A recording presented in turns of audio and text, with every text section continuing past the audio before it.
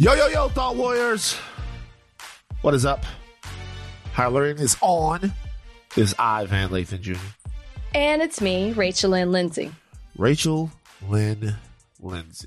That's what I said. Of the Lindsays. Of the Lindsay family. How's your dad? Dad is good. Dad is good. What's he up to? You know, just doing his thing in the courtroom, sentencing people left to right. I was about to say, right. I would like to see his last 5 sentences. You know? Just like, you know what? I should be in charge. I should be in charge of oversight of the judge. You would enjoy watching him because he loves to like bring in his own flair. He was telling me the other day, he was sentencing someone to 5 years, and then they started really like complaining and he didn't have to. That was the minimum. Right. And he was doing what he could within the sentencing guidelines, and they started acting a certain way. And then he was like, fine, 10. And the guy just lost it. Right. And my dad was like, you don't want this smoke. I said, oh my God, you said that? Wow. On the record. On the record. Do you think the judge would let me watch?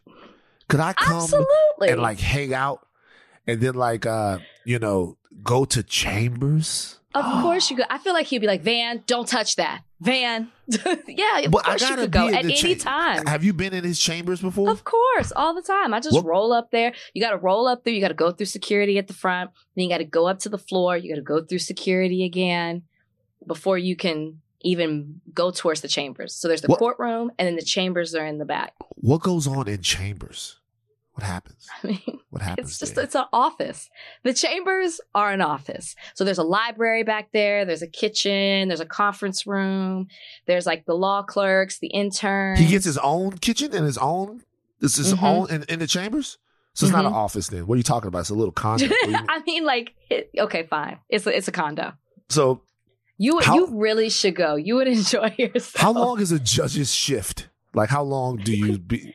There's no 9 to 5. It's, my dad gets to the office probably like 7 in the morning. I would say he at least stays till 7 at night. My dad works. Working 12s as a judge. Thrives. He thrives off of working. He loves what he does. It's great. And you do 2 different cases in a day, or you do just one case? No, it depends. It depends what's on the schedule. You could have several. It could be a whole day of sentencing. It can be trial. It can be listening to motions. It just changes up. You have your morning docket, your afternoon docket. So let's say this.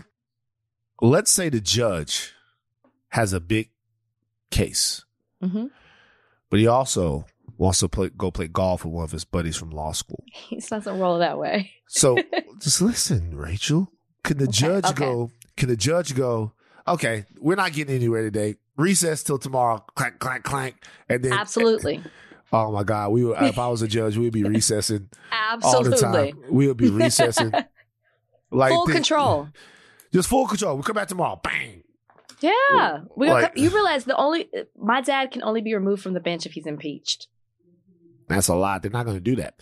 So and what about like objections? Does he ever tell you about what his strategy for objections is? Like as in how he rules on them? How he rules on them. Like how does he sustain and dismiss?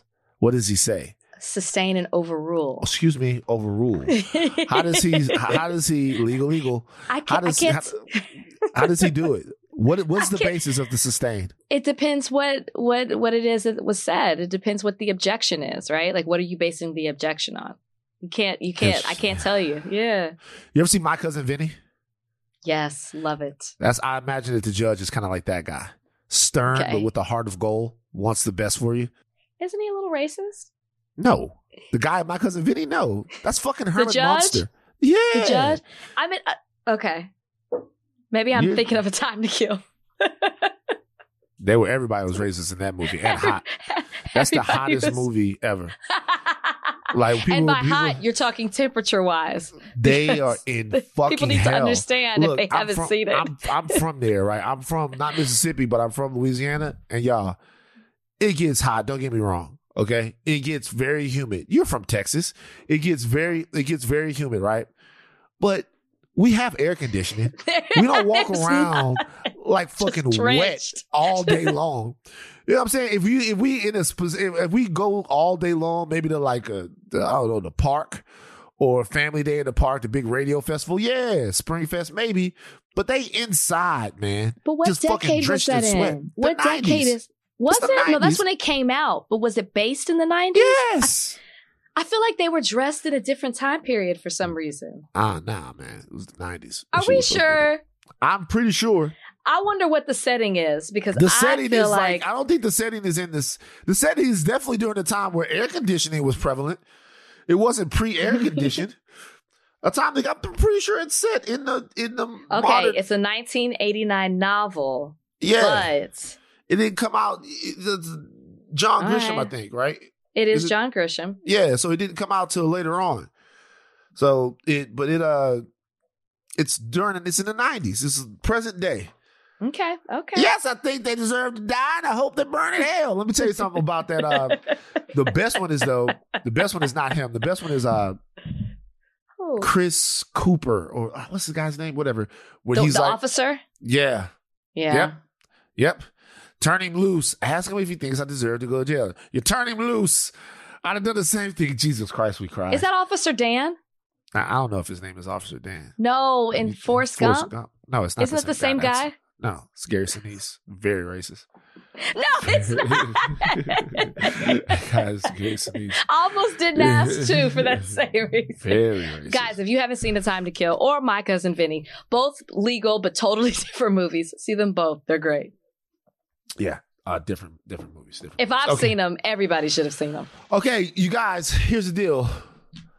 Later on, we have Kuti and Chike that directed the Kanye West fantastic documentary, Genius, coming on this show. Kuti and Chike are going to be here later on. I'm going to talk to them about Kanye West and about the documentary itself.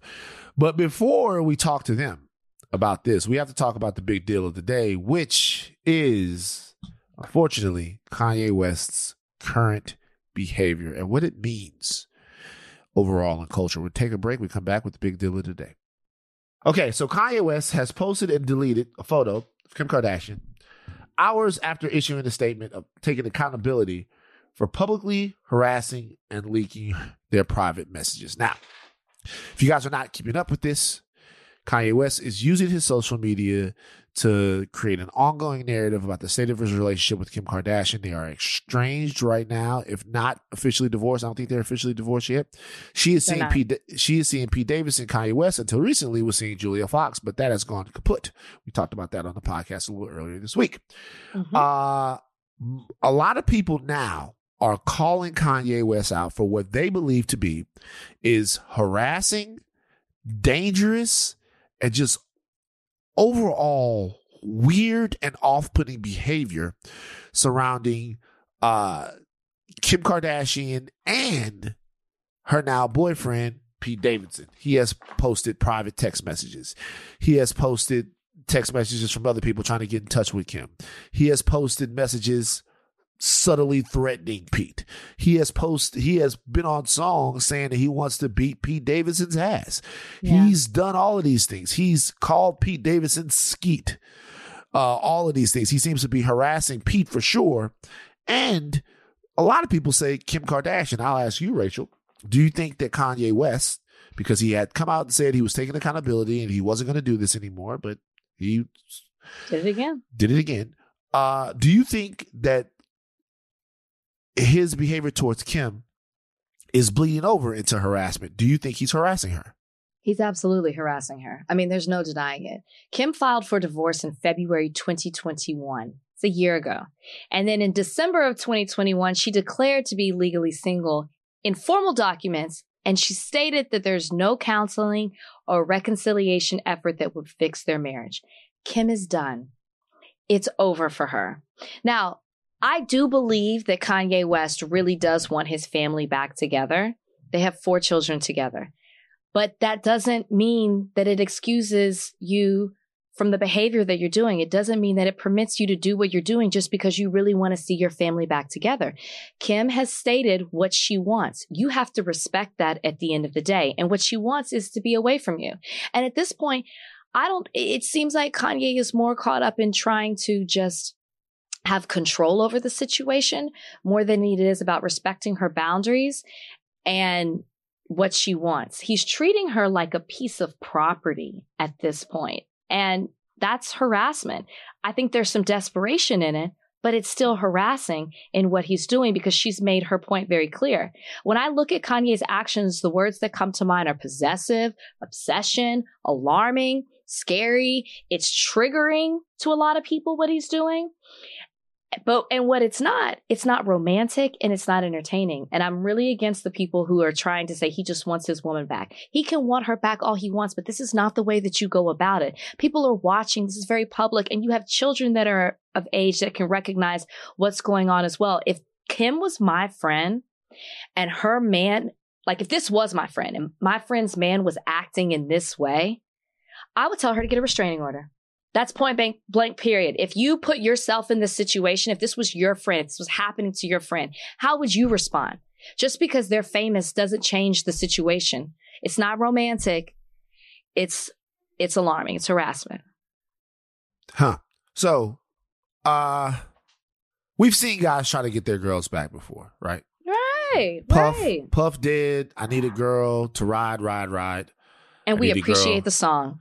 Nick Cannon just put out a song called Alone, which a lot of people think is him trying to get Mariah Carey back. Biggest problem is he's singing on it. Robin Thicke had a whole album called Paula. Just trying to get Paula Patton back. So we've seen this before. We've seen guys. Not like this. This, though, is not that. Okay? And I want to make sure. I saw somebody post, and this is the dangerous part of it. I don't want to overreact here. We're reacting appropriately to what's happening here. I saw somebody post, I'm exactly like Kanye. If you do not want to be with me, then you shouldn't be with me. But if you try to leave me when I'm still in love with you, I'm that same way. The reason why that struck my mind is by somebody I follow on Instagram, by the way. DM'd him about it. The reason why that stuck in my mind is because that tells me that the normalization of this behavior is gaining some sort of traction. Yeah. And when I look at that, look, I'm not going to summarily dismiss anything, right? But I don't think that I'm super worried about Kanye West doing anything dangerous to Kim Kardashian. I think that worry is besides the point, but I don't think that that's an actual real worry for me. I am worried about someone doing something to Pete Davidson on behalf of Kanye West, because when you look at all of the people down there, I'm worried Pete Davidson walks through someplace somewhere, or someone goes crazy, punches Pete in the face, whatever. I think that's more likely than something happening to Kim. But at the same time, when people exhibit behavior like this, it starts to become increasingly difficult to rule anything out. True. And when you're not ruling anything out, that means everything's in. And for me, I am more actually flabbergasted, not so much even in his behavior as I am the acceptance of it by people who I thought knew better than this. Like it just seems to be whatever Ye does, and we're going to talk to Coodie and Chike a little bit later because we had feelings about the documentary. Whatever Ye does, we write it off as Ye being Ye. And I guess the question is, where does that stop? Like, we've already been some really interesting, ridiculous places. We've already been to the I'm down with white supremacy place. We've already been to the I'm richer than you classist, weird place. We've already been to the I shit on everybody in my life place. But I guess what I'm wondering now is we're going to the harassing your wife and making an unsafe environment place. And it seems like we're just continuing to push the envelope here. Right. So, I don't know. It's tough. You can't underestimate what someone will do when they're desperate. And Kanye is desperate. It really seems that way. Like, at first, even I was like, he's just doing this for attention. He just wants to exert control over Kim because he has no control. But then as it continues to go, I'm like, this is a man who is desperate for whatever is motivating his desperation. You know, it's because if he wants his family back, if he doesn't want to see Kim move on with someone else, I don't know what it is. But you cannot treat it like it's nothing when someone's reacting this way out of desperation. And I think that's what people need to pay attention to. And I think also people are excusing his behavior because he is famous. And sometimes people act like famous people can't do stuff that people out here in the normal world do. That's not true either. So I think you have to pay attention to it. And I just think people don't want to like side with Kim Kardashian. And I don't think it's siding. I don't think people need to look at it that way. The woman has said what she doesn't want. People need to respect that. Yeah. And they were doing just fine. They were doing just fine co-parenting for months. Mm-hmm. I saw a lot of people going, yeah, I'm not a Kim Kardashian fan, but you don't have to be a Kim Kardashian fan, you know? Exactly. People just don't want to side with the Kardashians. It's not about that, y'all. It ain't about that. By the way, we need better ways to wish ill on people. Do you go around wishing ill on people? In different ways. Talk to me. So, I don't wish ill on you like I wish that you get harassed by your ex-husband or that something bad happens. I wish ill like in a small way. Like, for example, would it bother me this weekend if Ted Cruz just twisted his ankle? Just an ankle twist. Just a nuisance, right? Like, I don't wish ill on his family. I don't wish that he gets COVID. I don't wish anything like that. But let's say he's stepping out. Let's say he's stepping out of his GMC. Boom, takes a wrong step. Bang. Ted Cruz, sprained ligaments. They'll heal. But for a while, it's going to be a bitch, right? It's going to hurt. So you want to inconvenience him. Ice that motherfucker up. Ice it up, Ted. Ice that motherfucker up. Elevate it. Put heat on it. You can't walk on it. You can't go play beach volleyball. You got a twisted ankle. That's what you deserve. Nothing really bad, but like when I wish ill on people, it's like, oh, you know what, motherfucker? I hope you get a flat tire. You're on your way somewhere. You want to get there. You get a flat tire. Boom, nail in the tire. Then what do? You have to swerve off. You have to change the tire. You got to call AAA. It's an inconvenience. Nothing bad happens, but you deserve a flat tire. That's how I do it. I don't do it in the bad way. It's a Chance the Rapper song. What is Chance the Rapper? No, what is he saying? It's a Chance the Rapper song. I can't remember who it's with. And all he does in it is wish little things like this to happen to his ex. Oh, is that true? Just little things. Donnie, do you know what I'm talking about? Any Chance the Rapper fans in the room? It's a feature on maybe Action Bronson. Oh, there we go, Rachel. Yeah. I had to hesitate for a second. It might be Action on his Bronson. song. Yeah. I had to hesitate. Yeah, but I agree with that. That's you. Yeah, I agree with that. Just like little stuff. Hey, hangnail. You know? Stuff like it's a paper cut, stuff like that. Just annoying. You get like lemon juice in it when you're eating some guac. Okay. The NFL has made a really interesting hire. Okay? They've hired Loretta Lynch. If you guys don't know who Loretta Lynch is, she's the former U.S. Attorney General under Obama. She has been hired to defend the NFL in the discrimination case brought to the league by Brian Flores. The NFL is fucking unstoppable. Like, I gotta be honest with you, man. I saw that this morning and I'm like, yo, pack it up. I'm serious. I know. The NFL is fucking unstoppable. There's nothing you can do. Like Colin Kaepernick is up against the NFL. He's winning the hearts and minds. The NFL goes and gets Jay-Z. Brian Flores has got the NFL on his heels once again. People are looking at it. They get a former black lady attorney general under the first Negro president ever to stand in the gap for them. Fuck. Right. What do you say? And she was the first. She was the first. I should say that. Attorney General. First black woman. I had the same sentiments as you. But also at the same time, it's like, I just want to talk to Loretta. Because, and it should be known, this isn't Loretta's first time working with the NFL, okay? She works for a very, very big law firm, like extremely like famous law firm. And they have been hired before to work on the behalf of the NFL. She was involved with the NFL when they were investigating the Washington football team, the Commanders now. She was involved in that. So she has worked before, but they specifically put you as counsel, co-counsel, but counsel on this particular case, a case where Brian Flores is saying that the NFL is racist. And what does the NFL do?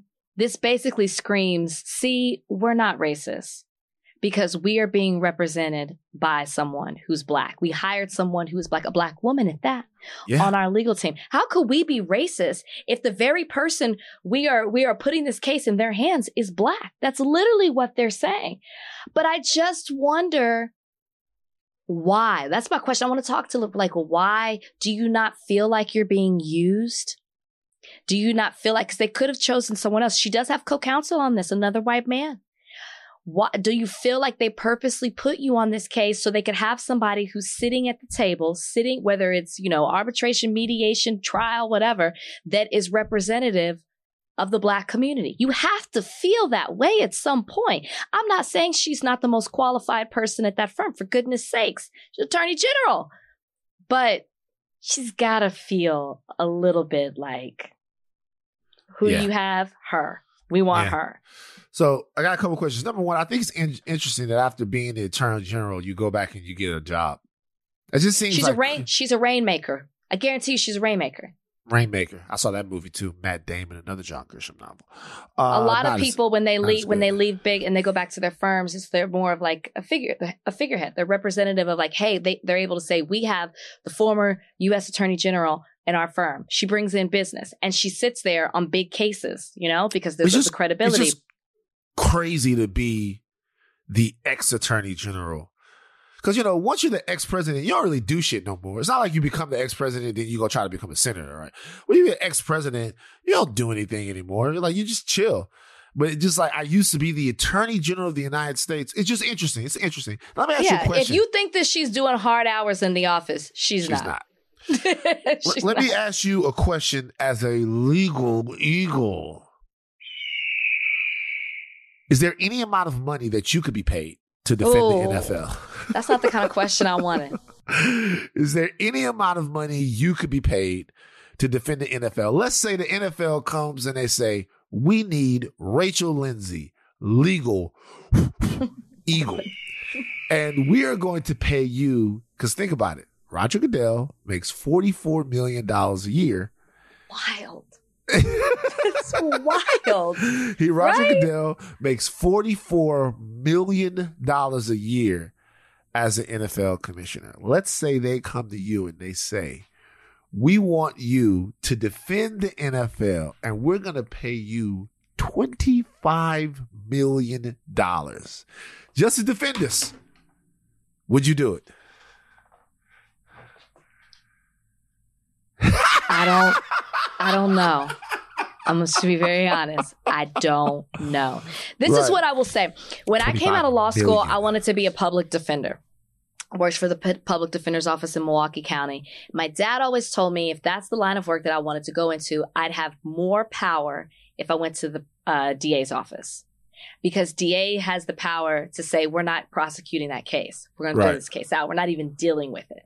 Right. So maybe that's Loretta's master plan. And I'm saying this because if I accepted the $25 million, I'd need some kind of something written out that said, should I find in any kind of way that there is evidence of what Brian Flores is accusing you guys of, I'm out. And I'm taking half the money with me for my pain and suffering. No, you're legal. You can't do that. You have I know. I said that'd be the only way I would say yes, because I just would not want my name tied to. We know the NFL does racist things. Like whether you can prove it or not, you know it.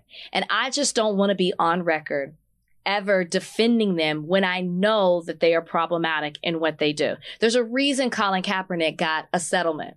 because there was evidence that was found. I don't want to be on, my reputation is everything to me, and I don't want to be on record for that. So I would have to say no unless I got some kind of like deal. So the NFL has released a statement saying it will defend against these claims which are without merit. Let's say that Loretta Lynch has looked into all of this stuff, and she actually doesn't think that the NFL is acting in a shady way in this case. She thinks they're right, not in all the situations, but in this situation. So here's the question. Is she saying that legally they're right, as in he can't prove his case? Or is it a moral thing? Because I do think, and we talked about this, he's going to have a very hard time proving his case, particularly in the class action part of it.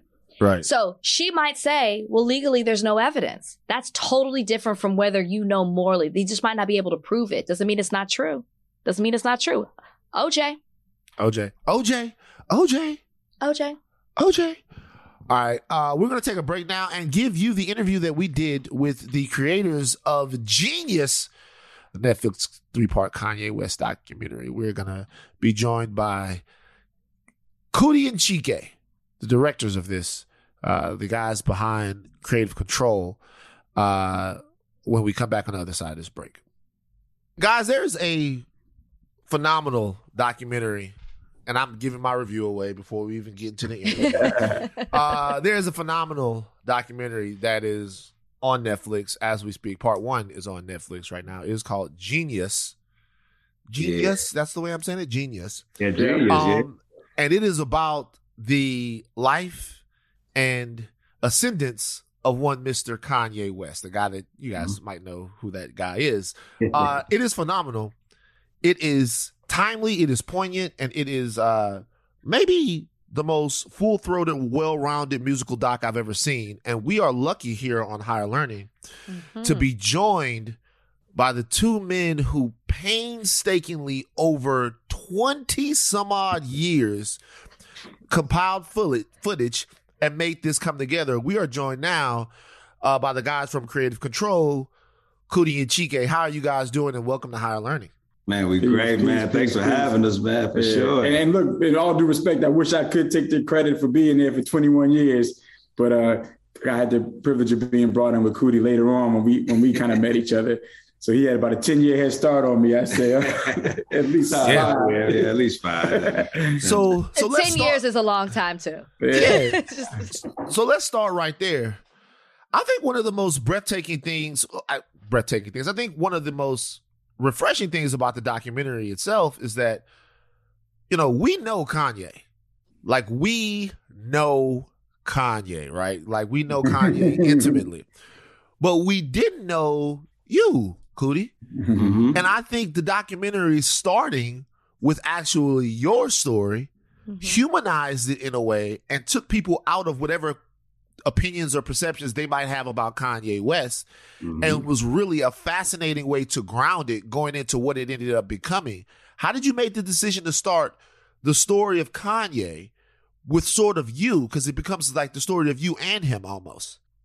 Yeah, well, it's it just wasn't me, it was a whole team of us that came up with the way we're going to structure it. Our editors, Max Allman and Jason Harper, and of course, Chike and Jay Ivey, so, we just compiled all this footage, and then we just, it's like a puzzle. And we realized the best way to tell this story was through my perspective. And to do that, you had to introduce who I am. Like I said, I bet y'all wonder who the hell I am. You know what I mean? Right. So that's how we come in. But, it was a journey. It was a journey that we all took. And I had to show Channel Zero, in Chicago, public access show that was blowing up crazy on around hip hop period, like with Wu-Tang and Shaq. Anybody who we gave a tape to, they'll see me later like, yo, Channel Zero with the fight and this and that. And Method Man actually said Channel Zero was YouTube before YouTube and World Star before World Star. So so that was the start. And then running into Kanye and seeing how talented he was and watching Hoop Dream, that was like that was inspired the idea to start, filming him, because I was in front of the camera. And then I just fell in love with the reaction we were getting with Channel Zero. And I'm like, I got to learn how to work the camera, because Danny Sorge, who I was working with, he was cutting hair and he, didn't want to go to all the concerts, Right. So I'm like, dude, give me the camera. So that's how I started. What's so dope though, Van, like as far as in documentary filmmaking, you usually have to set up and contextualize like the environment that your characters are kind of going to come through. And normally, if normally we would have to go find all this B-roll footage because we'd have to contextualize Chicago in that era of rap that Kanye was trying to penetrate through. But so ironic, Coodie was already doing that with the show Channel Zero. You know what I'm saying? Word. So he had already done the legwork of contextualizing Chicago in that era and the renaissance that was actually even happening in hip hop musically at that time. And his show was the lens for that. You know what I'm saying? So Coodie was like the man already in Chicago, and all the hip hop artists really wanted to get on Channel Zero in order to be like seen. Yeah. Too many outlets in Chicago, Word. Yeah. That's a prominent theme in the documentary. How, we think about Chicago hip hop where it stands right now. It's like all over the place, but that was still an area where things were bubbling up and kind of burgeoning. But I'll turn it over to Rach right now. I just want to give my compliments and say how exceptional I thought this was. I sat down and watched it all the way through. I couldn't stop. I couldn't get enough, because in the first part, it just took me back. It just took me back to a simpler time. And it just made me feel something. Yeah. And so as I was watching it all the way through, you take us through this roller coaster as we're going through Kanye's life. And I'm just wondering, when you started it back, or when you met Kanye in 98, did the purpose for creating this documentary change as you got through these 20 plus years? And if so, how did it change? Life changed. We always say that God writes and Jesus directs. So, through our life, you never know what's going to happen next. We also say that can't let your imagination get in the way of God's manifestation. So even doing the doc, I seen Kanye win the Grammys, but I didn't see him running for president. And the end of the doc, it was supposed to be him winning the Grammys. That was the end. We got a documentary, but Kanye wasn't ready to put it out. Come to find out recently at the premiere, he said he would have been embarrassed if it would have came out when the first time we was offered a deal, which was in 2006. So fast forward, here we are now, and he feel like it was the perfect time for people to see that side of him. So, first of all, before it slips my mind, I want to say something else. Before I talk about the documentary itself, I want to think about it. Benji, guys, thank you.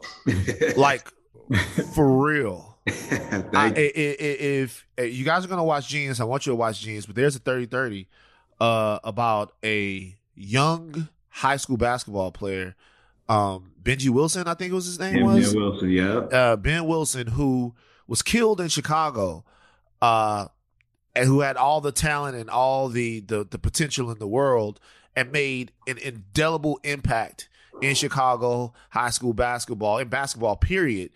And this was one of the most phenomenal 30-30s they ever made. So you guys also did that. I just want to make sure that I put that on people's radar. All right. So obviously I have my own history with Kanye West. Okay. And I was pleased to see my little cameo that I made. Wait, I didn't see you. I was gonna make that joke. I didn't even see you in it. I was there.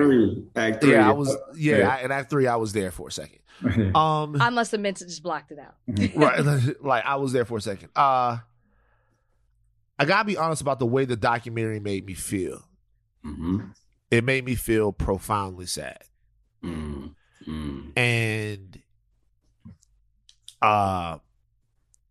so I don't think people understand what like a big hero Kanye West is to me. Yeah, and he is to so many people, and it's difficult to watch some of the things that go on now. Yeah, and seeing him when you guys were first getting started, it's like, God damn. Almost I got into a small period of mourning. Like you say it in the doc, you say, I know you miss the old Kanye. It's not that we miss the old Kanye. It's like sometimes we feel like we need the old Kanye. How did you guys approach the changes in his life? Because by the time this documentary ends, He is like a completely, totally different person. His circle has changed. It was good to see you back out there in Wyoming with him after the whole Harriet Tubman thing. But it just seems like a totally different guy. And I think for a lot of people, it might be a little hard to watch the transformation. When you guys were creating it, did you think about that? Were there any ways that you guys wanted to go about that? It's not always easy to watch the brother in his current state, and I'm trying to be as respectful as possible by still keeping it real with y'all. What were your thoughts towards that? Well, I say everything that we did was with pure intent, and God was leading us to this. Like, you got to realize the first act is called vision. That was the vision. The second act is called purpose, and that's what we were doing, moving in our purpose. The third act is called awakening. So we feel like this act would actually wake some people up. I ain't gonna say it just like, it's like, you're right. It need to be just like Benji. When we did Benji, we purposely made sure that everybody when Benji died was going to be in tears, even the thugs and the killers. You know what I mean? So we purposely did that. And people like, oh man, I can't watch it nothing but once because I just can't take that part. I'm like, yeah, sorry, we did it for the thugs. Sorry, we didn't do it for you. You know what I mean? Word up. From killing. So, everything is purposeful that we do, everything. You said it. Mm-hmm. I got to tell you, this documentary is touching all audiences because I work for Extra and we did a huge piece on it for our show. So it's reaching everyone, which I think is a testament to you guys and why, and it's so great. But there's a moment where, Coodie, we see you break down and we see you get emotional in that third part. Can you talk a little bit about what was behind that emotion and what you were feeling? Because Van has already expressed what it was to watch it as an audience member, but you were there, you were witness, you saw things that we weren't even privy to see, and you got so emotional. Can you talk about that?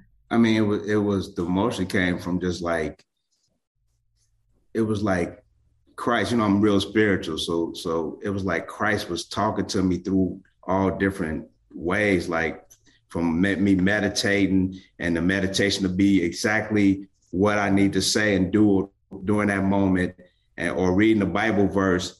And it's telling me exactly what to say to Kanye.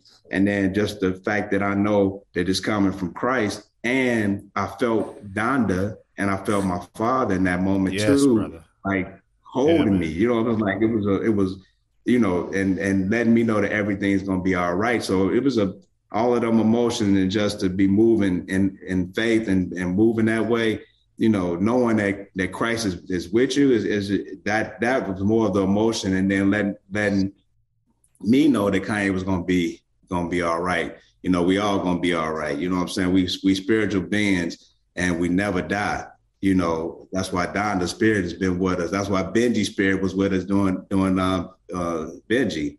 So it's like, and that's what we've been learning throughout making films. We're like, yo, this is bigger than what we're doing. Is that's why we say Jesus is direct. And that's why we know that Benji and Donda West, and when we do Ernie Barnes' story, Ernie Barnes has been with us. And Ernie Barnes, if y'all know Ernie Barnes, he's the painter that did the JJ paintings and Marvin. Oh, word, yeah. So we was filming him before he passed, and he'd been with us since then. Like, he gave us a painting from heaven, like one of his main paintings he gave us. And that story is incredible. But just knowing that our ancestors are with us at all times, man, it feels really good. That was really a good cry. And for us, the goal of this film is really to use these two men's journeys, Coodie and Kanye's, and obviously Kanye with having such influence, but how can we use their moments as teachable moments? Not so much, we're not trying to make a commercial for Kanye. We're not trying to like pin you on a side. It doesn't matter which side you're on. How can we take moments of Coodie's journey and their life together to really show how you can move in your purpose? How can you set a goal and accomplish it? Obviously the struggles and adversities that come with this, with the belief in a higher power that can help you get through these adversities. And like, we believe in God and we truly believe God guides us through this life, and we're merely just his vessels to do his work, you know what I'm saying, with our gifts that he's given us. But we've tapped into those gifts. How can we help you tap into those gifts? Yeah. You know what I'm saying? So fear cripples us a lot, and we don't overcome it. And hopefully this doc can be a testament to helping people figure out their journey. Yeah, and you can learn from the good and the bad. It's like the movie that inspired me to do everything that I do is JoJo Dancer, Richard Your Pryor. Life is Calling. Yeah. Your Life is Calling. And that, you know, when I seen that movie, I'm like, oh, I'm gonna do like Richard Pryor. And so I wanted to do comedy. I'm gonna do comedy, you know, but I'm not gonna do the drugs. Okay. I'm about to say, JoJo Dancer made you want to do comedy. He was wild.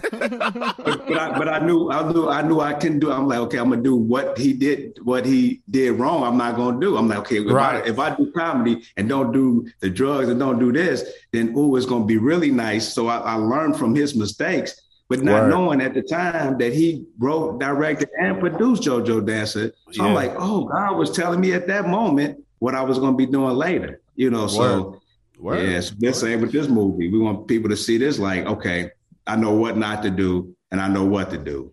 You know, so there are two hilarious moments in this movie I want to talk about real quick. Two super funny moments. There's a lot of funny moments, but there are two moments that I ran them back 3 or 4 times.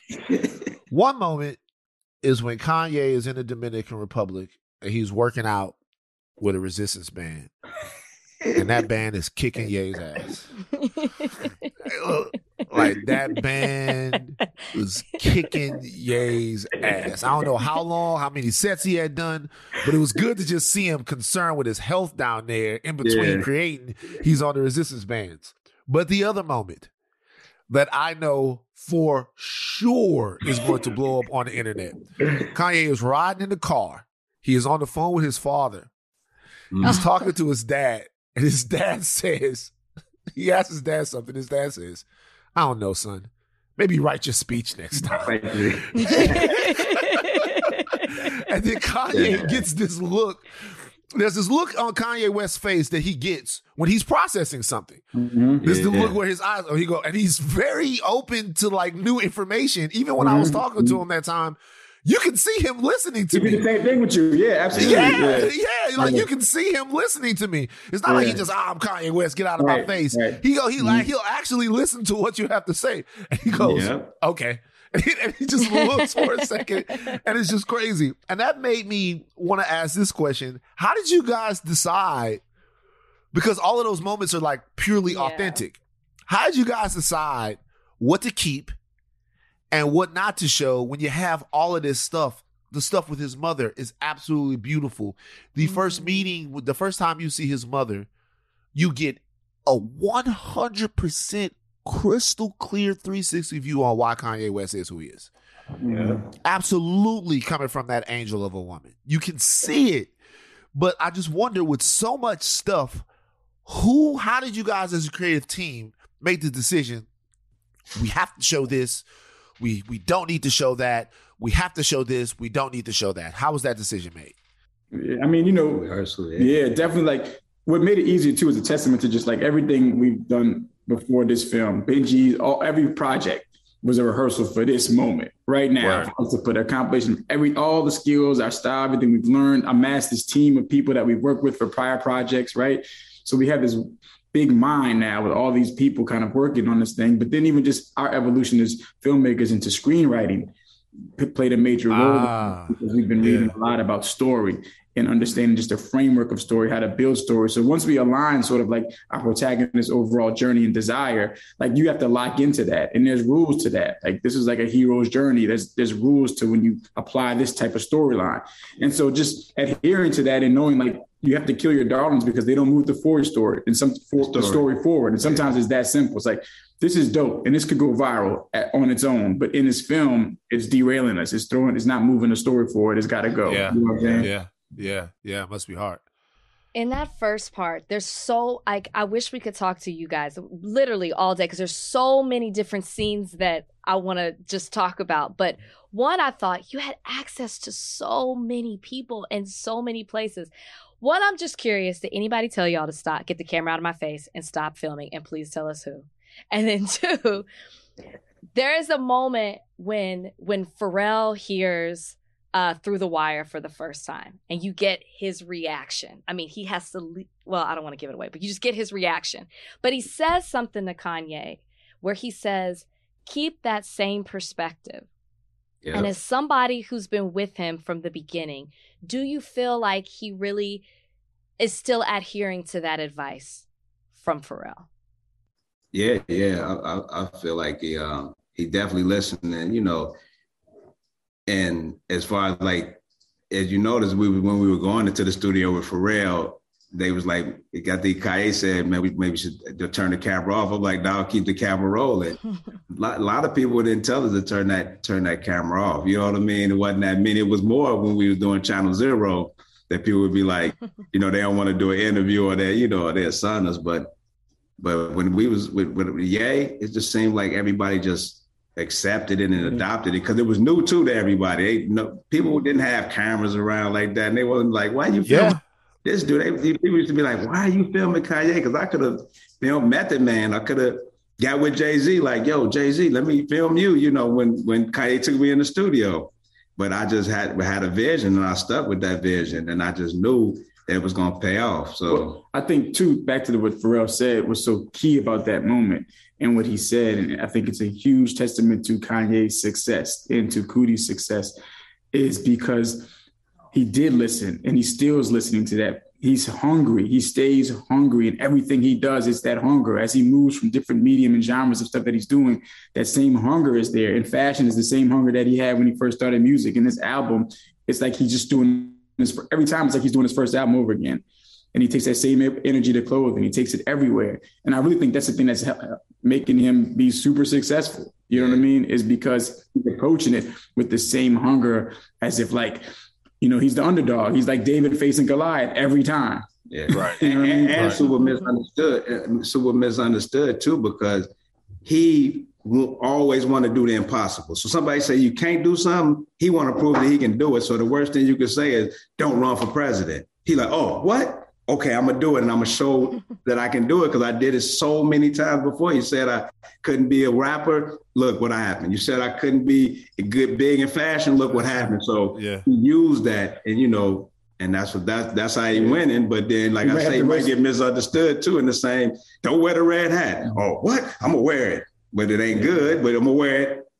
So he sometimes it get confusing. You might be reverse engineer and be like, man, I bet you can't take that red hat off. Right, you got to reverse it. Yeah. Right, that's what you got to do. Yeah. On the real. Start daring him to do some other stuff. Yeah, hey, bro. See, I would do that. That would be me, but I wasn't around like that. Right.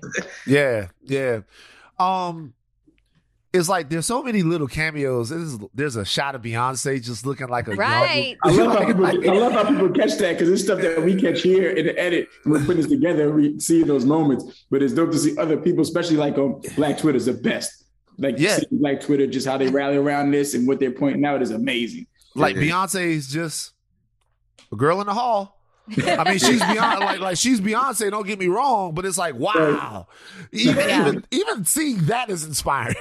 You're like, hey, you can go from being in the hall, and she was already Beyonce. Don't jump off, you guys. Right. She was Beyonce, but that would not happen now. Is all I'm saying. Yeah. And another thing that was interesting is shout out to all my people who I recognize.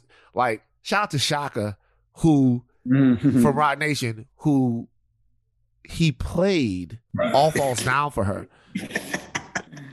And she didn't nod her head at all. Like like Kanye is going through that. That is one of my favorite scenes because he's going through.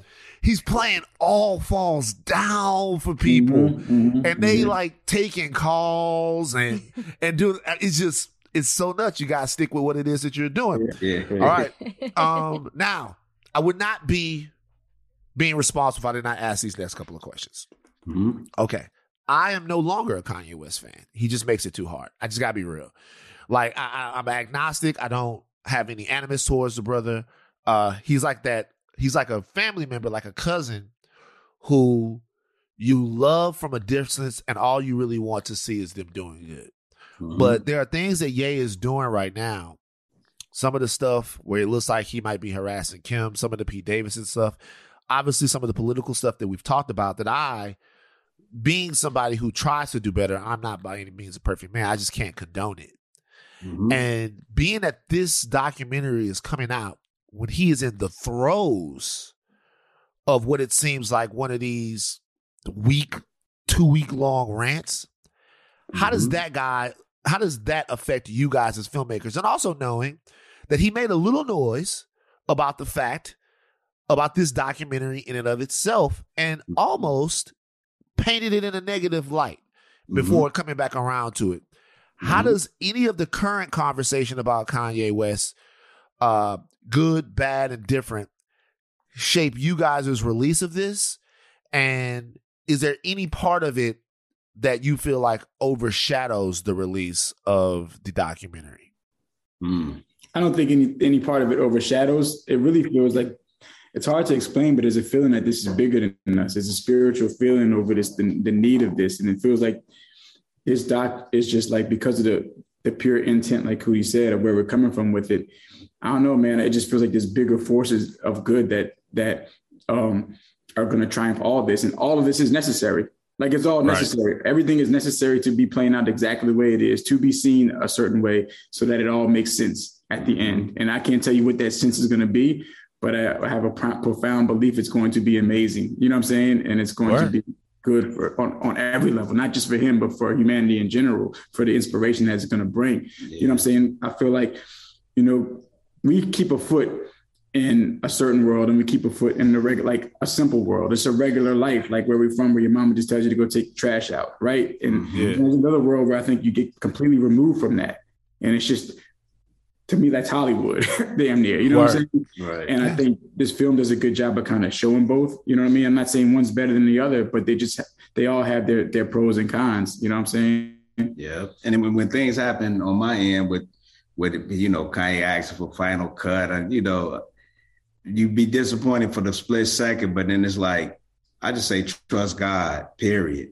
That's all I say. I say, trust God, period. Nobody bigger than God. You got us, you had us, and I know it's going to work out. Even with what he's doing now, I'm like, trust God, period. Every time I say that, things just get better. It's like God just make things better, but you have to believe that, with no doubt. In faith, there's no doubt in faith. So did he ask you guys for final cut? Yeah, he asked for final cut. How do you? Oh, he did it online. He didn't call you and ask for it. No, they had their own conversation. It was like I got the message before he posted all the messages. I'm like, oh my God. How do you tell her no? Tell me about that. How do you tell them no? Coodie's great at telling everybody no. You gotta realize too, we've dealt with every big personality mogul you probably could possibly deal with in a capacity of business through music videos or partnerships. So it's like there's no new personality or these people, they bleed like we bleed. Like it ain't, you know what I'm saying? Yeah, right. Like a little brother too. But it was on my birthday when he text when they like Kanye want final approval, and I'm like, huh? I'm talking about my birthday, January 18th. Right. I'm reading this and I almost fainted. Like, what? Like, oh, wait a minute, right? and at the same time, I'm reading this. Now, mind you, I had some drinks, I'm nice. You know what I mean? Right. Let's get nice. I'm like, oh, I'm nice. I'm having fun. Man, I read this. Felt like I'm about to faint. And then here they come with cake. Happy birthday. I'm like, oh, no. It was insane. And then from that moment, I said, wait, trust God. Live in the now. I'm like, look what's happening to you right now. They coming with cake. All these people love you that's in the room. I'm like, it's going to work out. It's going to work out. And I just enjoying myself for the rest of the night. And it worked out, and it's working out. It's going to keep working out. We just got to know that you just got to say, trust God, period. That's my message. And you can't take anything personal. Like, I don't we don't know the situation of where exactly he's coming from. We don't know who's in his ear. We don't know anything. You know what I'm saying? All we just got to believe is everything is going to work out in the best interest of the project at the end of the day, because we know why this project is being done, you know what I mean? And we know what the impact it's going to make. So, yeah. We were talking a little bit about this before you guys came on, about as you're watching the progression of Kanye, you're seeing his circle and the people that are surrounding him change. And like Coodie, we see in the circle that we see at some point in the film that you get cut out as well. And you said certain things in this interview, like you're not afraid to say no. You would have told him something if you were around. Mm-hmm. I'm just wondering, do you think that was purposeful, Not because as you're watching it, it seems like, oh, he got to a certain level. He wanted, he talks about Hype Williams. I want Hype Williams for this. Do you think it was that? Or do you think it is because you know him in a way that other people don't and you can hold him accountable in certain ways? Yeah, for sure. And Chika, you explained it really good. That's amazing that you bring that up. It's a conversation that we've had over years. Coodie, and the reason why this film was so special, it's not so much his prowess skills as a director. Coodie as a person is the type of person that creates a space for you. And you when you enter his space, there's no way that you can be fake. You know what I'm saying? Because he's so accommodating to you. It's like going to a therapy room. You ain't gonna lie to your therapist. It's hard to lie to a therapist. You know what I'm saying? You get uncomfortable. So a lot of times you just avoid. If you're not ready for therapy, you don't go to it. So I feel like that's like the relationship. If you're not ready to be real or be upfront or be held accountable, you're not going to sit in front of Coodie or chill with them. You know what I'm saying? So, but when you get in front of them, we get these amazing moments, these vulnerable moments of Kanye that are pretty consistent from the first time Coodie puts the camera on him to to Kanye now. You know what I mean? And so I don't know. I can't speak for Kanye as to why, Coodie wasn't around so much. I could have a theory and say maybe it's because it's easier to do certain things when Coodie's not there. You know what I mean? Like you said, you might not have somebody to hold you accountable for stuff. So that's just a thought. And it's I think it's a good thought. So right. And I think the powers to be too, don't want nobody with any type of influence when they want to pull them a certain direction. I remember when we was first starting, he blew up and he wanted to go with me to do something. I'm like, yeah, come on, man, we're going to go do this. We're going to cut up this DVD. And he was ready to go. But then it was like, oh, we got something that we need him to do. And I'm like, yeah, but he want to do this. So, and then they pulled me to the side and said, yo, Kanye is not the same Kanye. I'm like, what you mean? He is the same. And he want to go with me. So we going. And they was mad because they had some money playing over there. You know what I mean? So I think it's all of that. I think it's a combination of all of that. But that's why we can't take it. Like there was a point, definitely, like I know I took it personal. My whole passion in life was to do music videos, right? And so when we were hitting off the videos with Through the Wire, we always had this ambition of it to be like Brian Harper was with Outkast. Like we'll do all these videos together, you know what I'm saying? Especially since like we did the first video to really bring him into the world. And so you're thinking like, man, now you popped, we're going to get the best video he's done. Through the Wire. Yeah. We did Through the Wire, Jesus Walks, 2 Words. So we're thinking like, okay, now we did this together to hustle to get these big videos. Now when the big budgets come, we good. But it wasn't that way. You know what I'm saying? So, right. So that was disappointing. But then, as being young, you take it a certain way. You kind of take it personal. But then getting older, like, you know what? We don't know what the factors are. We don't know if other people came in his ear, squeezing us out. There were other agendas. Other people are trying to get their people on. So it's a bigger machine at that point. You know what I'm saying? So we're just lucky that to me, it was for us to meet each other.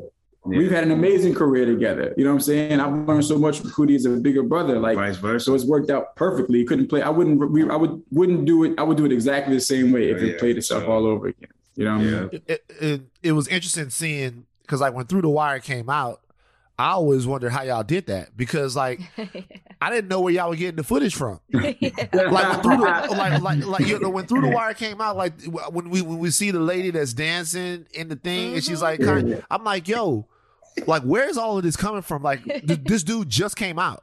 Like I'm like, you know what I mean? We had been D-Ray in the car, yeah. By the time Through the Wire had came out, hip hop heads knew who Kanye West was because the beats was everywhere. But as a rapper, we were just getting to know him. I'm like, yo, man, how much what is this? Like, how'd they shoot this? All right. Last thing I'll say to you guys, this is my last one, is I appreciate you guys for giving them back to me for a second. Mm-hmm.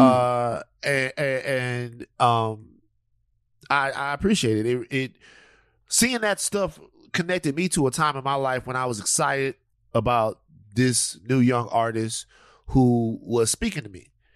I used to listen to hip hop. I listen to the hip hop music. Well, I still listen to it. It's all I listen to. But I listen to the music and someday they'll be like, yo, if you ain't a thug, nigga, you ain't shit. And I'll be like, damn, well, I guess I ain't shit. You know what I mean? You know what I mean? If you ain't hustling, if you broke. And I'm like, I work at Best Buy. Right. And then all of a sudden there was this guy that came out of nowhere that was talking about working at the Gap and what he was going to do with his future and his relationship with God.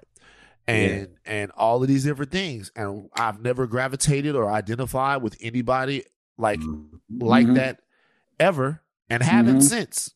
To be honest with you, and haven't since. And I'm from South Louisiana, so we were in the water when he said what he said on the thing, and everybody, he was a hero. Everyone.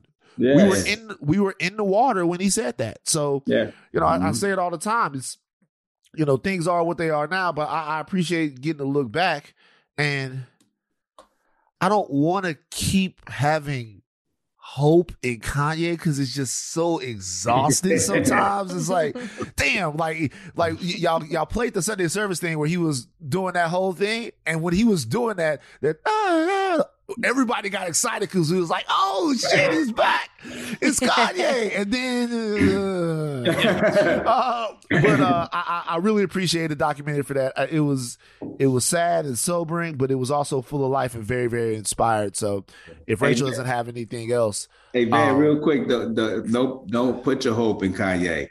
Put your hope in God. That's it. Word. Period. You know what I mean? Brother. And everything gonna work out. Kanye gonna be what he do, and that hope is in God, and we'll see what happens next. That's word. It's so true. I just have one thing to say. It's funny how Kanye hit people in a different way depending on where you were in your life. For me, I think The Blueprint is Jay-Z's best album. Debatable, I know, but that's my favorite. I fell in love with Kanye just from the album, period. And then he came out with College Dropout, and I was in college, and I'm a Delta. So, when you're like Alpha, Step, Omega, we were feeling that in college. So it just, I was like, oh, I can relate to him. And then obviously the religious aspect as well. Some people are saying that this documentary is a love letter to old Kanye West. Is that how you guys see it? And if not, how is it? I don't see it that way. I see it kind of like, I just see it as this overarching story that's using these two guys as a vessel to really tell a bigger story about pursuing your passions. You know what I'm saying? I think it, as far as it being a love letter, it is what each story, it is what it is. It's just, that's what it was. That was a relationship there that was filled with love. You know what I'm saying? Part 3 definitely isn't a love letter when you see the part 3 version. So I think a lot of people, it's just a real depiction of a real relationship and a real journey. And we're using that to inspire people to see in life how you can just fight through fear with faith in God, what it can get you through and how you can accomplish these goals. These two both fought against the odds. Statistically, they shouldn't have made it. Statistically, they shouldn't be in the position. None of us should be in the position that we're in, and definitely not Kanye. You know what I'm saying? Word. And everybody's a genius. You know what I mean? That's the we call it genius, not because we think Kanye is a genius. No, everybody is a genius. Everybody has a genius in them. You hear about Albert Einstein and them as geniuses, but you got Booker T. Washington, you got Martin Luther King, you got George Washington Carver. They all Carter G. Woodson. They just don't Granville get the title genius. Yeah. You know what I'm saying? They don't get the title. But I mean, you guys, like it's anybody that's doing what they love, because that's gonna chill out. No, I'm serious. Like how many you can count on a finger to get to the level you're doing. It's a small percentage of people in the world that are successful at the level that you are at what you're doing. You're exceptional. Wow. So you're a genius. You know what I'm saying? Anything you do exceptionally, but you have to put in the work. You have to love what you're doing in order to achieve that. Yeah. With no question. You don't get there by just, you don't fall into that. You know what I'm saying? Yeah. So, next time I see Ye, I'm going to say, yo, Kudi and Chike say I'm on the same level of genius as you. Oh my God. And watch what happens. We're going to go viral. You guys. He posted that about that everybody's a genius too. He did. He did. Genius too, real quick, man. Y'all, let me show y'all these. This Max, our editor right here. Max, what's up? What's How up, you doing, Max? brother? Hey, how y'all doing, man? Great, fantastic work, you guys. Yes. Fantastic work. Fantastic work. Be honest with you guys, I think y'all got a lot of hardware coming to y'all. I'll just be real with you. I don't see anything. I watch all of the shit. I don't see anything coming out fucking with what you guys did. I think it was amazing. I think it was. I can't wait to see what the next thing is. I loved Benji. Loved Benji. Yeah. Loved it. It's like they say that it's a tough watch, and it's sad. It is. It's sad, but it's moving. So I would recommend everyone, Genius, Benji, whatever else you guys got coming out.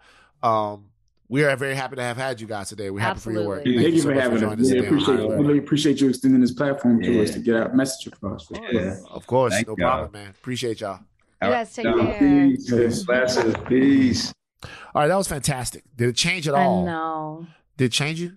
Did it change your heart? No, you're the one who said that you have changed how you feel about Kanye. I mean, yes, I understand your sentiments, but I don't know. It took me on an emotional ride. I'm telling you, I loved watching that first part of the documentary, and I did get sad towards the end. But Stuff.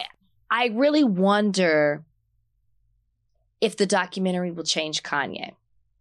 Like, there's something about going back and watching, but there's something about going back and watching yourself. It's easy to forget. It's easy to remove yourself. As we're watching it, you can see how far removed Kanye is from where he started.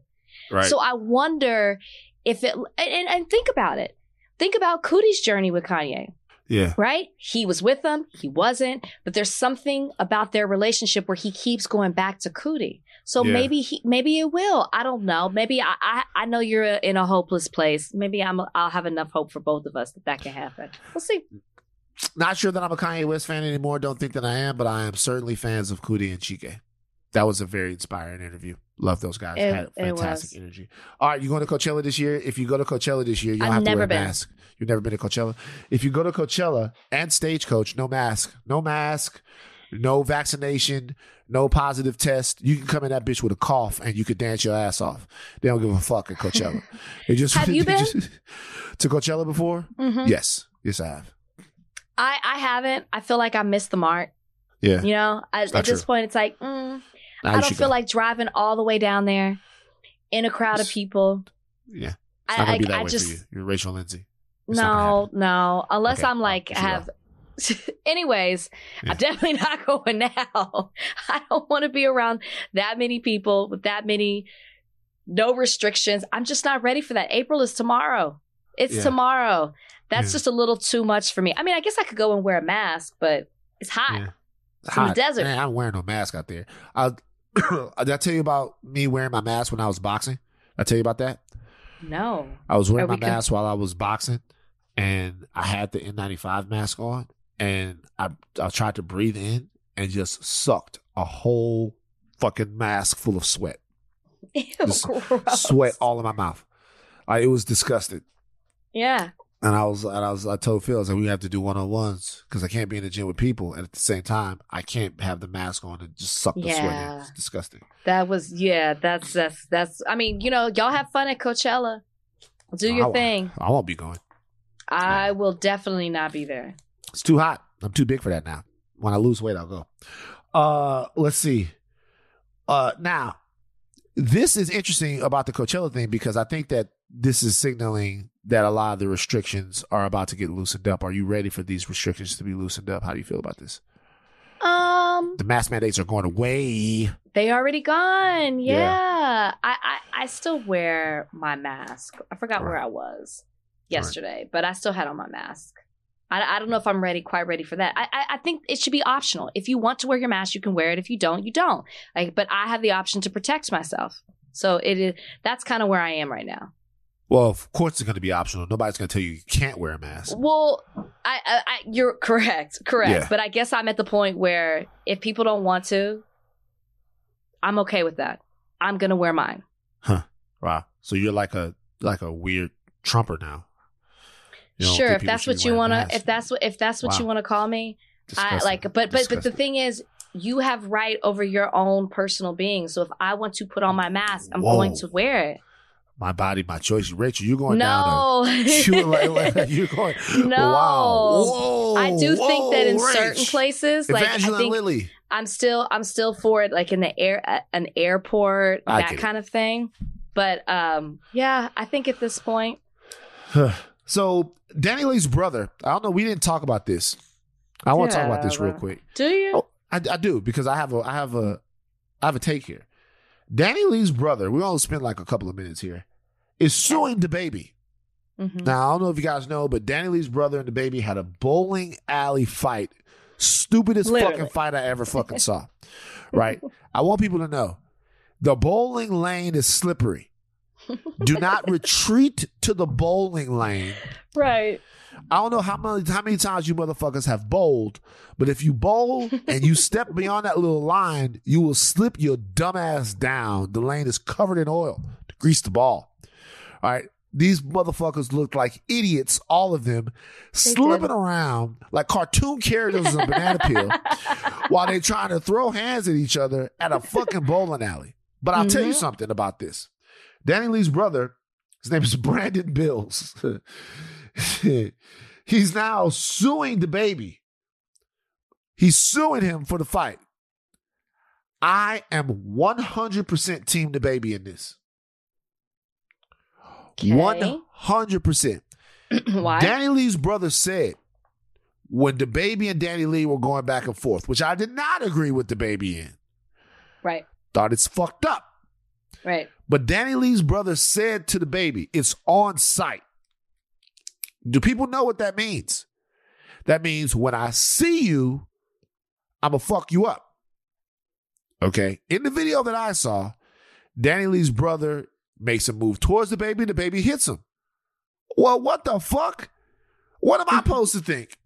You told me that when you saw me, you were going to beat me the fuck up. You said it was on site. Well, we see each other. True. So and what was DaBaby supposed to do? Wait. Don't go around threatening people. Now, the fact that all DaBaby's crew jumped in, that maybe you could sue for because he didn't give him the fair one. You know what I mean? DaBaby's crew jumped in. This motherfucker's out there slipping around. There was a lady out there slipping around trying to beat up Brandon Bills, trying to put the beats on Brandon. But don't fucking threaten me and then come in my face like it's going to be all good. If you threaten me and say it's on site, you got to give me a phone call or a text message or come out in public and say I didn't mean that. Because when I see you, we about to get it popping. What the fuck? What's the basis of the lawsuit? Like, it's going to get thrown out. This is ridiculous. You're wasting your time and your money. Move on. The moral of the story is this whole thing is stupid. I don't want to hear about anything to do with Danny Lee and DaBaby together. Like, separately, fine. You want to talk about Danny Lee separately? Fine. Her brother? Fine. DaBaby? Fine. But I don't want to hear about them. This is such unnecessary drama. So stupid. What if Danny Lee and DaBaby ran on a ticket together for 2024? Would you want to see them? Would you talk about them together then? Man, no. What if Danny Lee and DaBaby co-directed? There is no what if. I'm saying though, like I'm saying there are definitely situations where we would have to talk about Danny Lee and DaBaby. I'm saying not if they're running for president. What's another one? Like, let's say if Danny Lee and DaBaby directed an award-winning film about sheltered dogs. Dogs that were in shelters. You didn't have to bring dogs. You really didn't have to bring in the dogs. You didn't have to do that. If they did that, that would be something positive. You know that's a weak spot for both of us. I know. Danny Lee and DaBaby present Copper Story, the movie. I wouldn't give him the rights.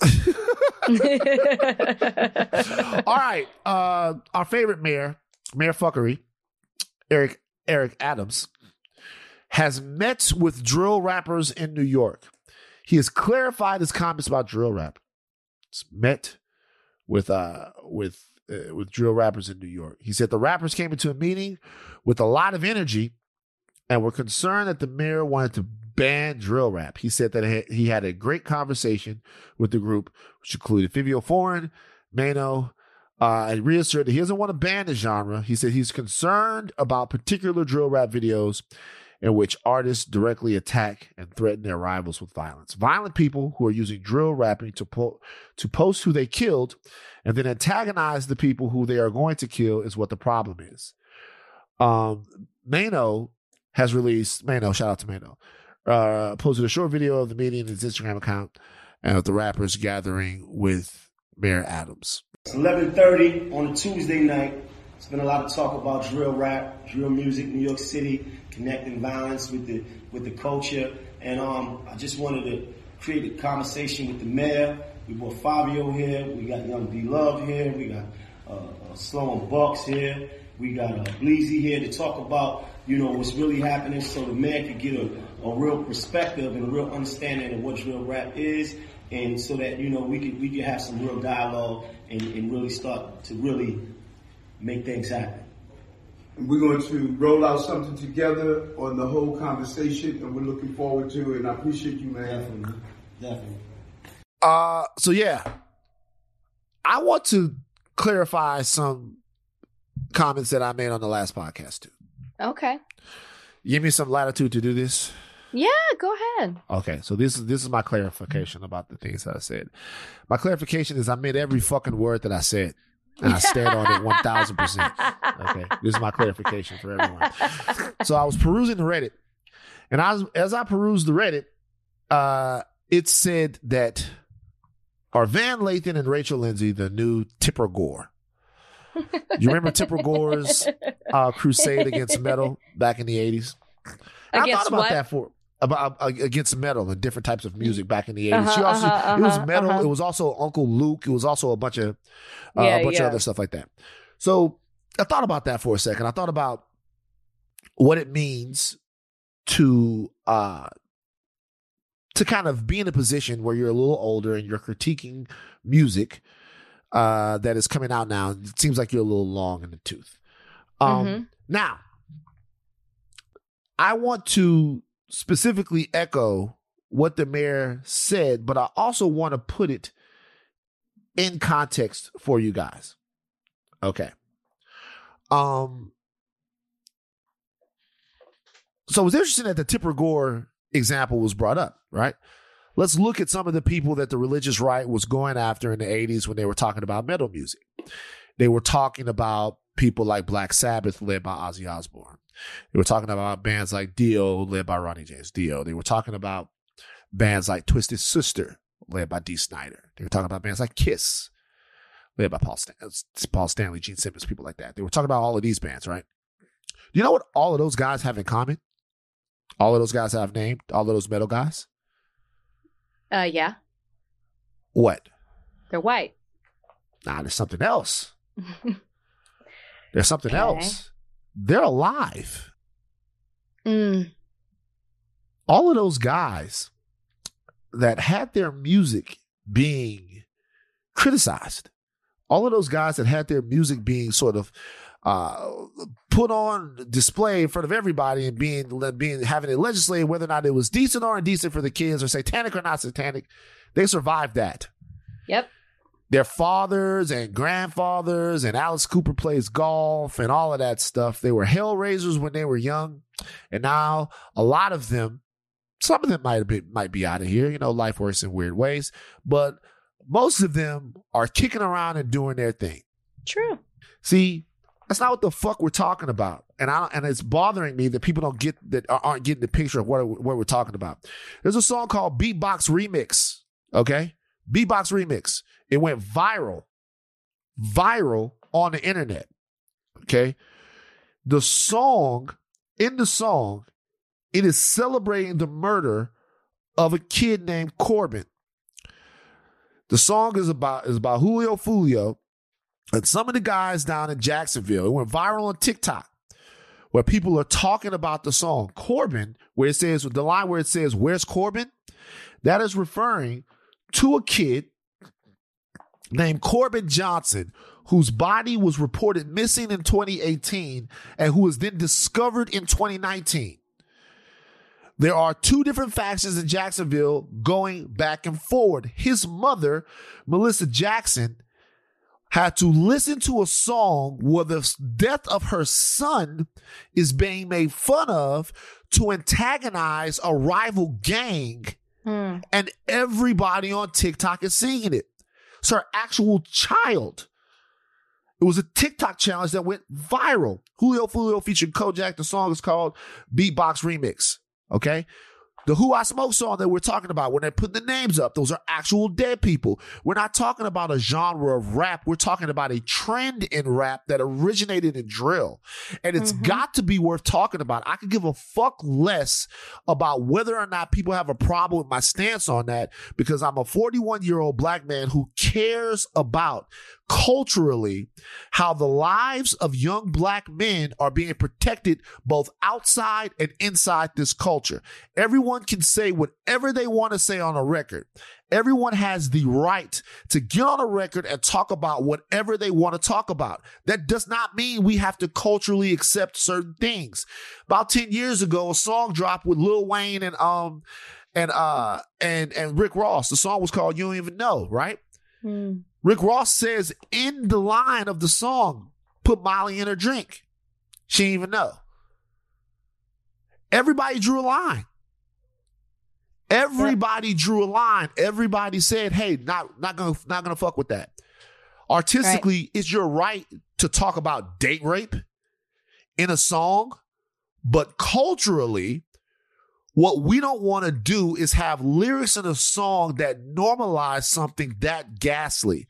Absolutely. Rap is rife with misogyny and violence against women already, but the direct act of saying, hey, I put Molly in somebody's drink, she even know about it, and boasting on the song, we have to draw a line right there. And we did. Okay? What I am saying is rapping about violence in your community. That's part of hip hop. We come from violent places. Rapping about some of the other ways that you might treat people or some of the things, all of that's a part of it. I get that. But I'm talking about the specific antagonization, which I said in the last podcast, of people by bringing up their dead brothers, their dead cousins, their dead family members, which then perpetuates real life violence, direct violence, not violence out there in the ether where we desensitize something and then make it violent. I'm talking about, we heard this nigga diss our dead homie. We got to catch him and kill him. And it shocks me that in what we talked about on the last podcast, I brought up the fact that there are casualties in and around this as well. There are innocent people that have been shot in the line of fire around this as well, and people don't even give a fuck. They're talking about what people should be able to put in rap records. I get it. I'm with you. What I'm talking about is whether or not we are at least deserved a conversation about a troubling trend in a genre of rap music. Grow the fuck up. Like, seriously, grow all the way up. All the way up. Dead black boys. Give a fuck about it. I was 25 once. I was 26 once. I was 23 once. I was 21 once where I didn't want anyone telling me what I should not be doing. I get that. I understand that. I care whether or not you guys live or die.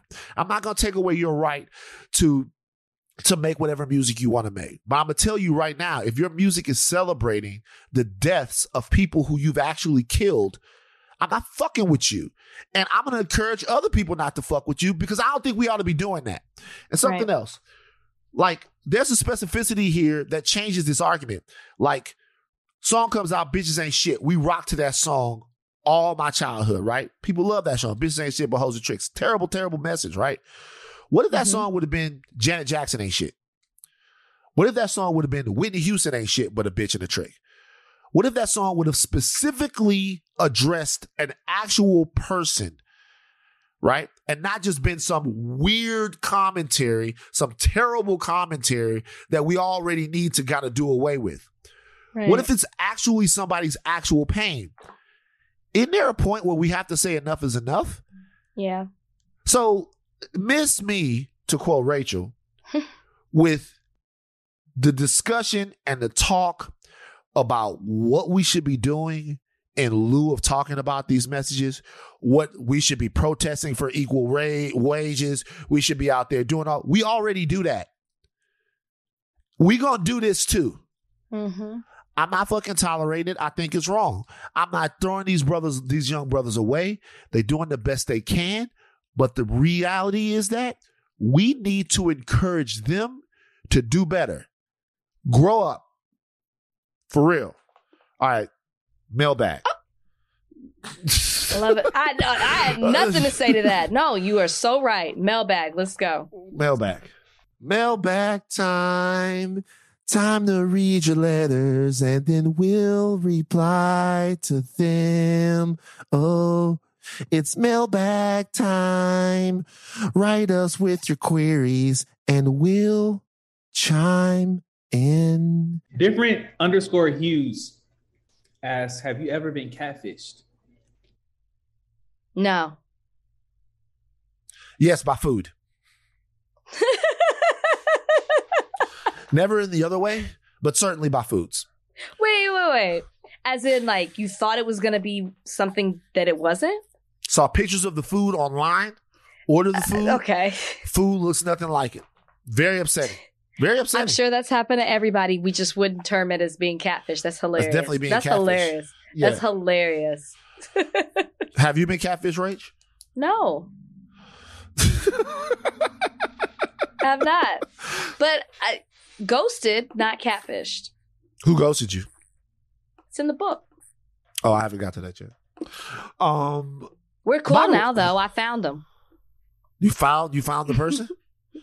We're really cool now. Yeah. Yeah. You know what? I gotta tell you something about the book, Rach. I want to listen to the audio book.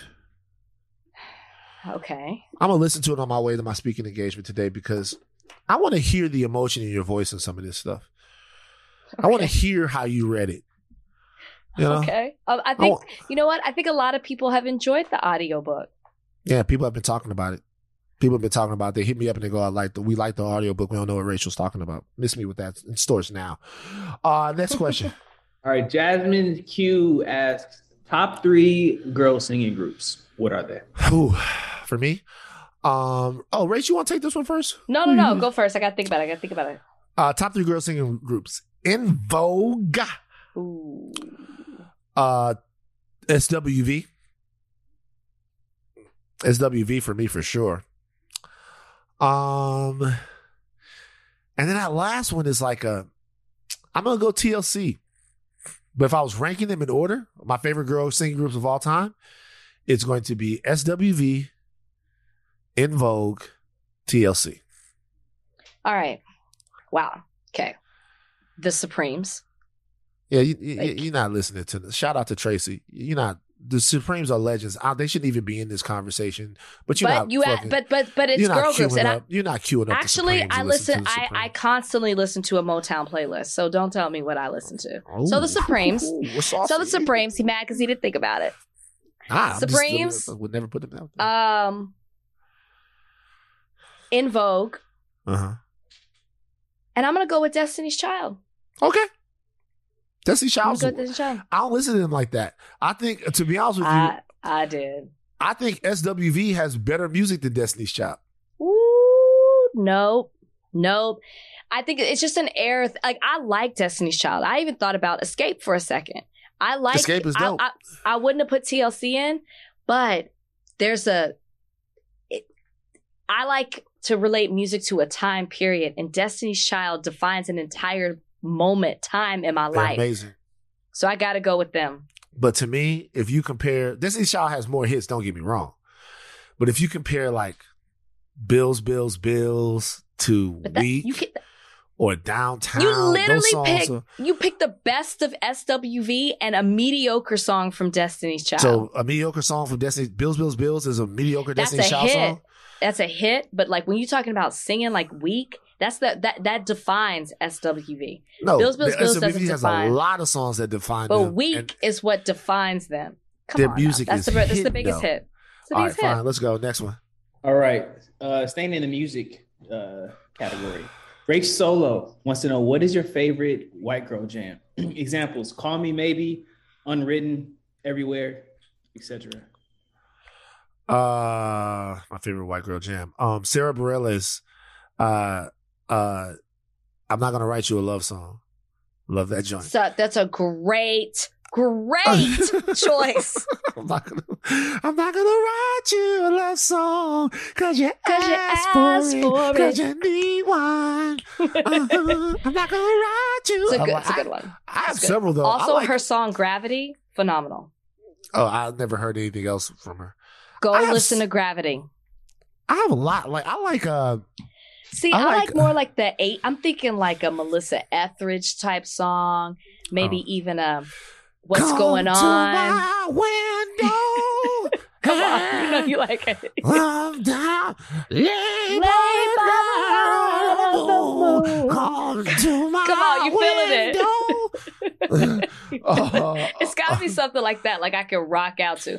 Maybe like an Alanis Morissette type song. Oh, there's got to be an Avril Lavigne in there. Avril Lavigne. I like Annie Lennox, Little Bird. Look up to the city streets and away from here. I wish I could just down away from here. Y'all make sure y'all watch this on video. Trudy, can we get a gif of this? Can we get a gif of this?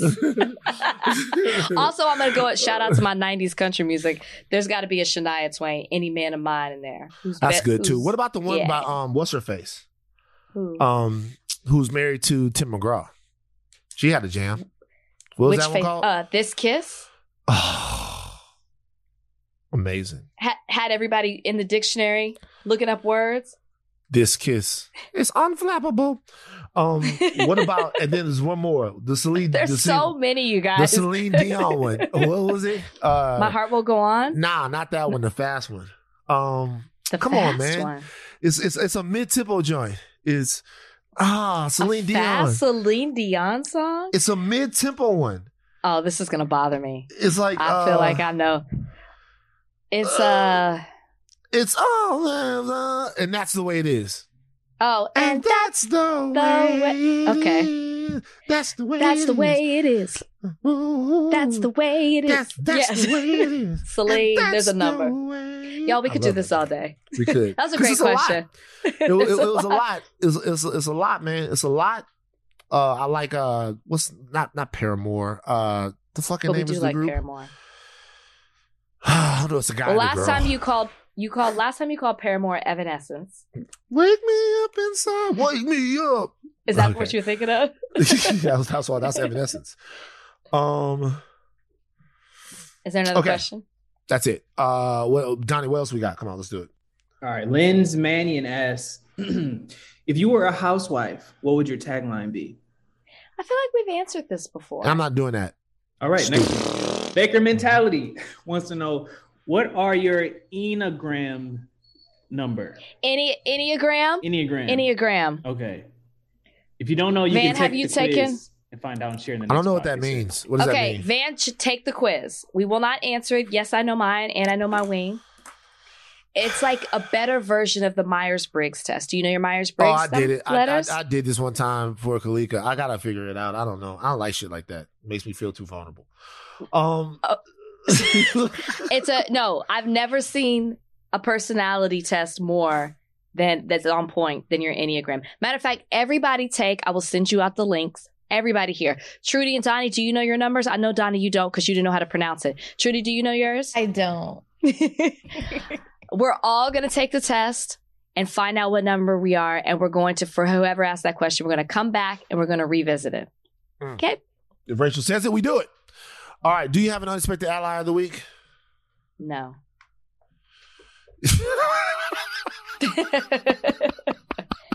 No.